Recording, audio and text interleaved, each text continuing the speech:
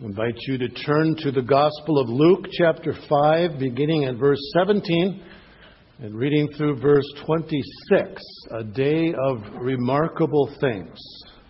Luke chapter 5, beginning at verse 17.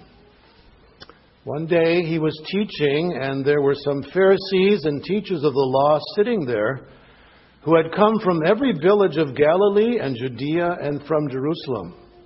And the power of the Lord was present for him to perform healing. And some men were carrying on a bed a man who was paralyzed, and they were trying to bring him in and set him down in front of him. But not finding any way to bring him in because of the crowd, they went up on the roof and let him down through the tiles with his stretcher into the middle of the crowd in front of Jesus. Seeing their faith, he said, "Friend, your sins are forgiven you." The scribes and Pharisees began to reason, saying, "Who is this man who speaks blasphemies? Who can forgive sins but God alone?" But Jesus, aware of their reasonings, answered and said to them, "Why are you reasoning in your hearts? Which is easier to say, 'Your sins have been forgiven you,' or to say, 'Get up and walk'? But so that you may know that the Son of Man has authority on earth to forgive sins," he said to the paralytic, "I say to you, get up and pick up your stretcher and go home." Immediately he got up before them and picked up what he had been lying on and went home, glorifying God.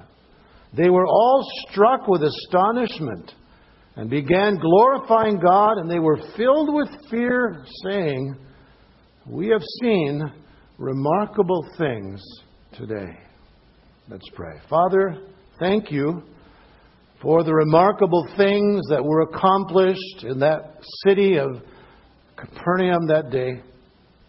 And Lord, I pray, would you accomplish something remarkable in our midst this morning? Would you draw people to yourself? Would you touch us, Lord, in a way that only you can do this day? And Lord, as we leave, may we say, the Lord has done remarkable things in our midst today. For we pray this in Jesus' name. Amen. As you were driving to church this morning, did you think that anything unusual might happen in church today? Not the usual of someone dozing off, but something unusual, something maybe you didn't quite expect. I've seen some unusual things in church while I've been preaching. I remember a time when we were in a little country church out in Tamarack, Minnesota, west of Cloquet where we lived, and our son David came with me to that service. He's about 10 years old. And I noticed as he was sitting in the pew, he was bending down and looking underneath the pew. And I thought, what is going on? There was a mouse crawling between the feet of the people in church, and actually came up in the front and was running across the altar.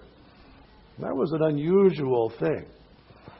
I've been preaching before when someone threw up. That was not the most pleasant thing. And one time, if some of you might remember, over when we were meeting over on the campus, someone passed out and was brought into that little side room, and I could hear the ambulance, the siren coming, and I thought, I got to time this so that we're singing a hymn at least when the paramedics come in. And sure enough, I timed it just right. They came in, and I don't know if everybody knew about it, but it was a bit unusual. I have never seen anything like what happened in our text.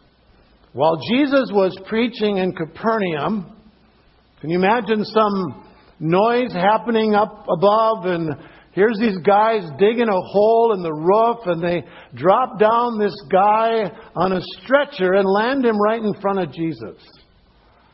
That would be quite unique, wouldn't it? Some of you are looking at the roof and wondering, I wonder what that would sound like. I guess you never know what will happen in church. Could be something remarkable. And that's what the people in Capernaum said after seeing what happened in church that day. Verse 26, it says, they were all struck with astonishment and began glorifying God, and they were filled with fear, saying, we have seen remarkable things today. And I imagine when they went home, told their neighbors, you should have been in church today. You will not believe what happened. Something quite remarkable. So what was so remarkable about that event? I would suggest to you that there are three things. First of all, the people witnessed a remarkable love from the Lord's people. A remarkable love from the Lord's people. Mark tells us that this event took place in the city of Capernaum. And we know that that was one of the cities where there were many miracles that took place. So it isn't surprising to notice these men coming with their friend, paralyzed, who needed to be healed. Well known what Jesus had done there. And so they were coming expecting that the Lord was going to do for this man what he had done for many others in that city.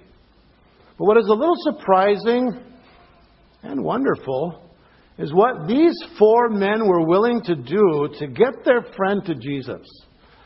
Now, there were some significant challenges that they had to overcome. Just think of carrying this guy on a stretcher.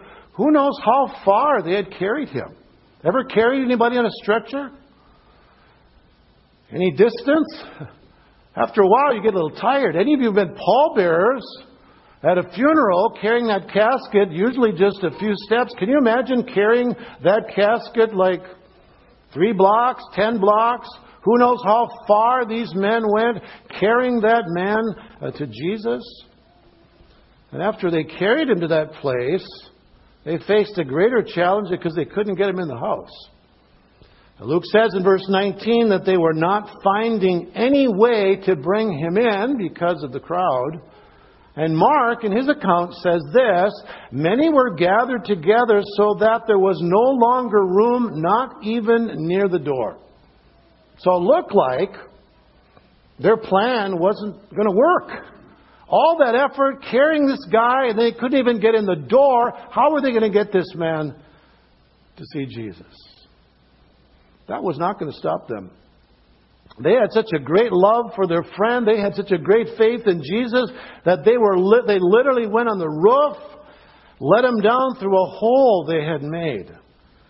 Luke says in verse 19, not finding any way to bring him in because of the crowd, they went up on the roof and let him down through the tiles with his stretcher into the middle of the crowd. Mark puts it this way, being unable to get to him because of the crowd, they removed the roof above him. And when they had dug an opening, they let down the pallet on which the paralytic was lying. These guys were willing to do just about anything to get this man to Jesus. And I can picture them saying to this guy, we are going to get you to see Jesus. Don't worry about it. We'll do whatever we have in order to bring you to Jesus. And I kind of wonder if that was one of the remarkable things. Wow, what these guys were willing to do to bring this man to Jesus.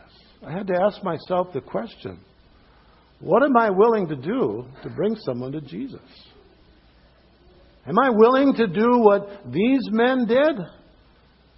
Am I willing to do whatever it takes to bring that person who needs Jesus, to get them to Jesus? That's a convicting question, isn't it? What am I willing to do to bring someone to Jesus?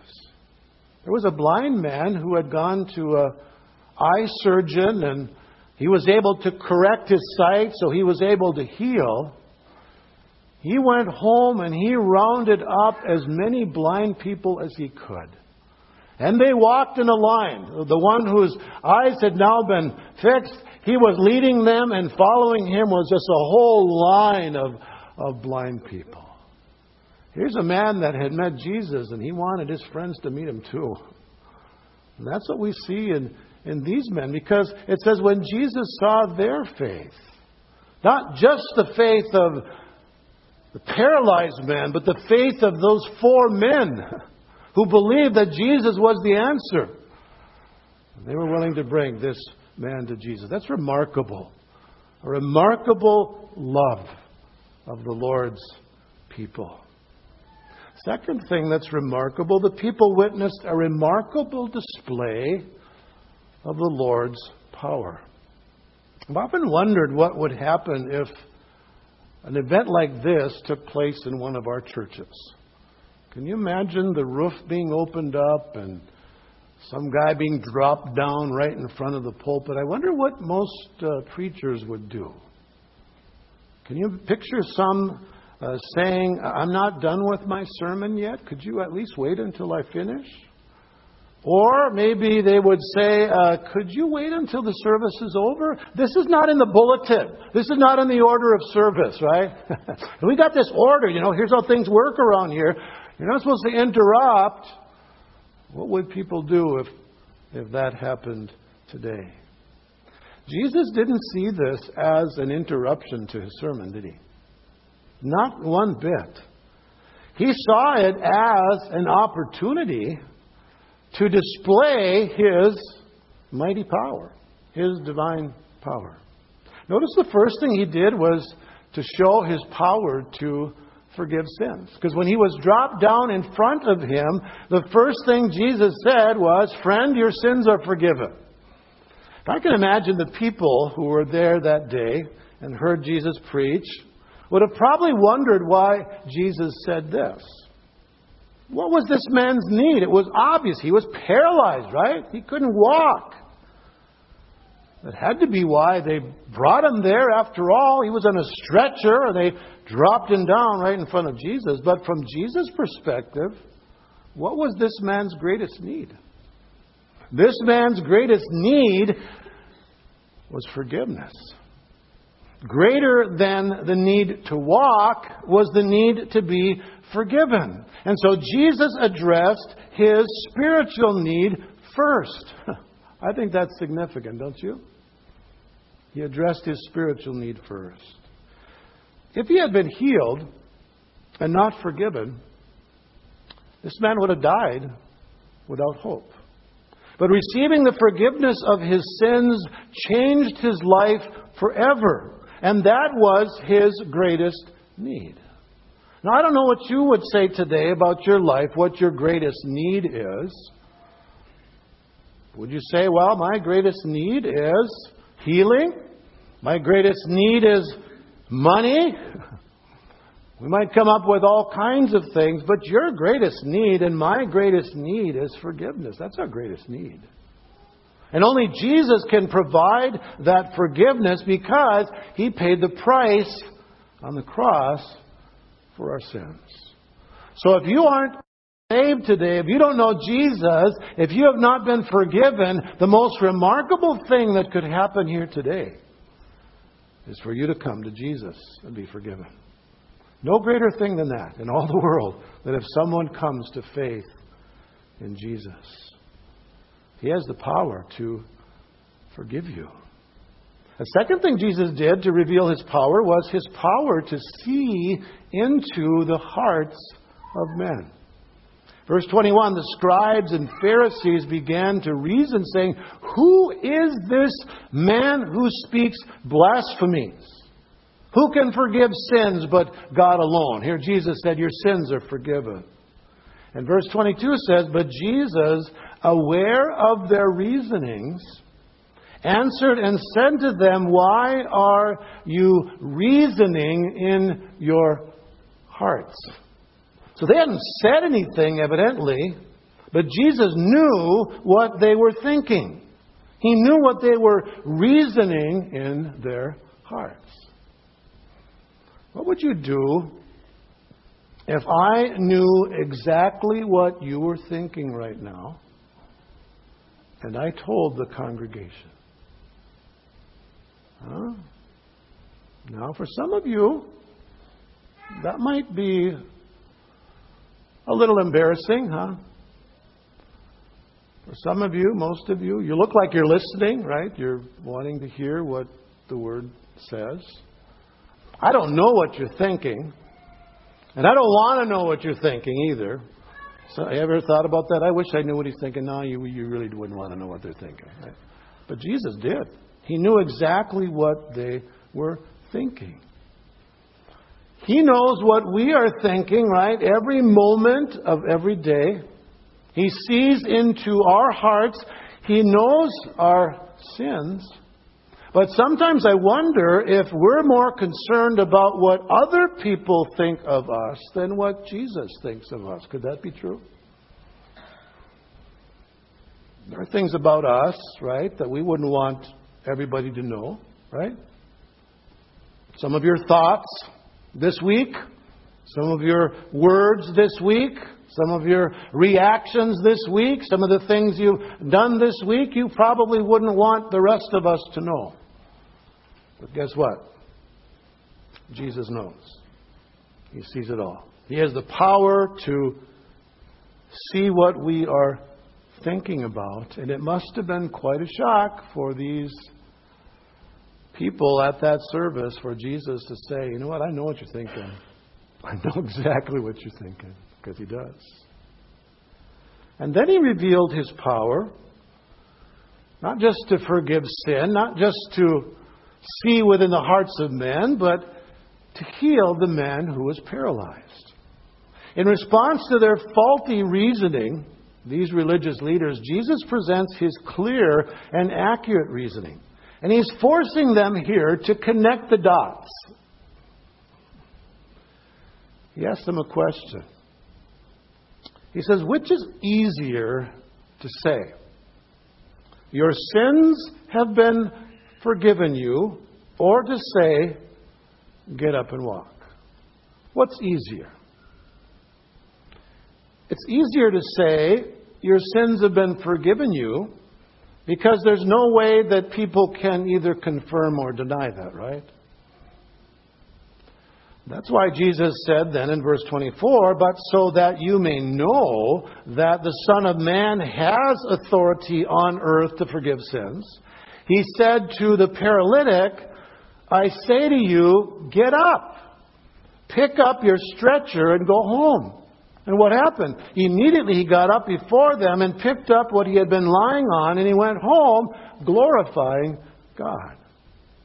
Now the religious leaders knew that only God can forgive sins, right? They said that in verse 21.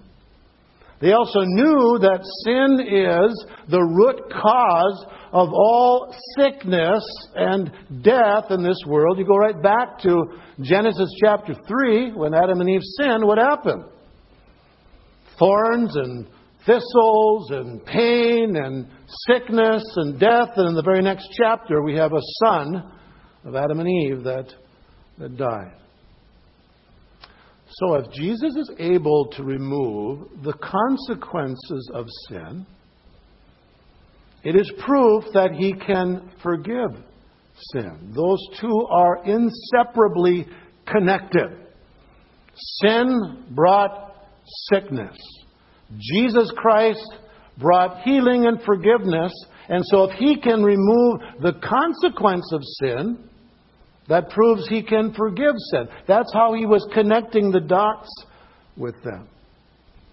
Furthermore, if Jesus is able to remove the consequence of sin, it's proof that He is God, and He wasn't guilty of blaspheming by telling the paralytic that he was forgiven.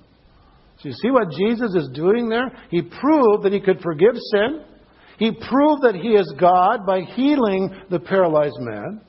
And if they were going to reason in their hearts honestly, they would have to acknowledge that Jesus is who He claimed to be.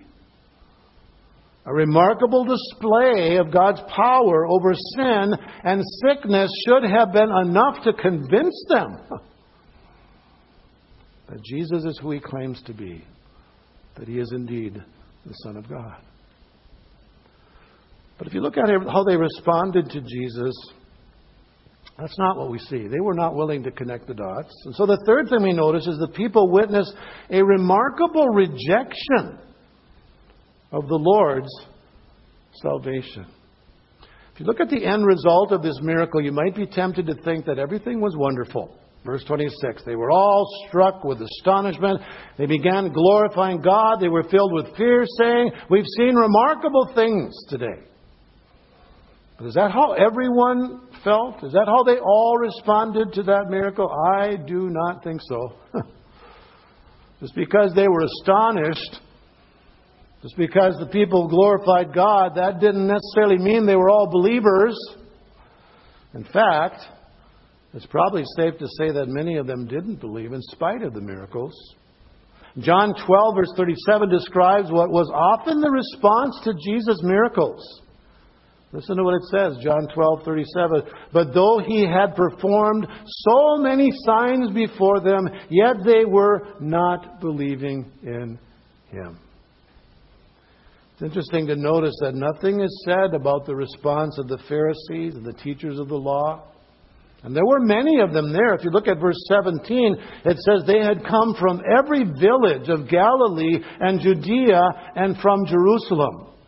But when Jesus told this paralyzed man to get up, we hear nothing more from them. What could they say? They could not deny the miracle had happened, but it didn't change them. You look at the very next chapter, Luke chapter 6, verse 6. On another Sabbath, he entered the synagogue and was teaching. There was a man there whose right hand was withered. The scribes and Pharisees were watching him closely to see if he healed on the Sabbath, of all terrible things, so that they might find reason to accuse him. But he knew what they were thinking. Sounds familiar, doesn't it? And he said to the man with the withered hand, get up and come forward. And as he got up and came forward, Jesus said to him, I ask you, is it lawful to do good or to do harm on the Sabbath, to save life or to destroy it? And after looking around at them, he said to him, stretch out your hand. And so the man stretched out his hand, and his hand was restored. And here's the response in verse 11. But they themselves were filled with rage. And they discussed together what they might do to Jesus. Cause them to believe? Hardly. Filled with rage. So Jesus made it clear he could heal the sick, which made it clear that he could forgive sins, which meant that he was their only hope of salvation. But in spite of that, they rejected him. How remarkable, and yet how tragic. How tragic. Back in the 1940s, there was a man by the name of Roy Durstein. He was a prominent specialist in advertising. And in an article that he wrote, he described a meeting that took place between an ad agency and a client. A group from the agency had just finished its presentation of a market survey. And the findings of that survey were very conclusive, clearly showing that if that man continued to follow those policies, he was in trouble. His whole method of advertising was not working. Despite the facts given in the presentation, this guy was unwilling to change. He said, I think we'll go along as we have been doing, he said. And they asked him, but how can you say that in the face of this evidence? How can you say that? And the client stared at the presentation, deep in thought. And he grabbed a cigarette and he said softly, don't confuse me with the facts. Really? Now you've heard that statement before, right? Don't confuse me with the facts. How many people are there that live that way? The evidence is clear, right? The evidence was very clear to these people who were gathered that day in Capernaum. But they walked out and basically said, don't confuse me with the facts. We want Jesus out of here. Is that your response to Jesus today? Are you like the teachers of the law, the Pharisees, who rejected Jesus in spite of the evidence? It's a fact that you and I are sinners, right? Can you deny that? It's a fact that you need forgiveness. It's a fact that Jesus can forgive you. And it's a fact that without Him, you have no other hope. So are you going to say, as they did, don't confuse me with the facts? Today could be a remarkable day because Jesus wants to save you. Jesus wants to forgive you. And you need to acknowledge your need for Him. You need to confess your sins to Him. You need to put your trust in Him. And if you do, you will experience something remarkable today. More remarkable than a mouse crawling on the altar. More remarkable than someone passing out in a service. More remarkable than someone coming through the roof. When you come to know Jesus, that's a day of remarkable things. We sang this morning, oh, what a wonderful, wonderful day. Day I will never forget. After I wandered in darkness away, Jesus the Savior I met. Heaven came down and glory filled my soul. That can take place in your life today, where Jesus comes to dwell within you. So you put your trust in Him, confessing your need for Him, acknowledging your dependence upon Him. That indeed would be a day of remarkable things. Let's pray. Lord, thank You for what You did in that city of Capernaum. How You changed the life of that man who was paralyzed. How You healed him. You forgave him. And Lord, what a remarkable evidence of Your healing power. Lord, do Your work in us this morning.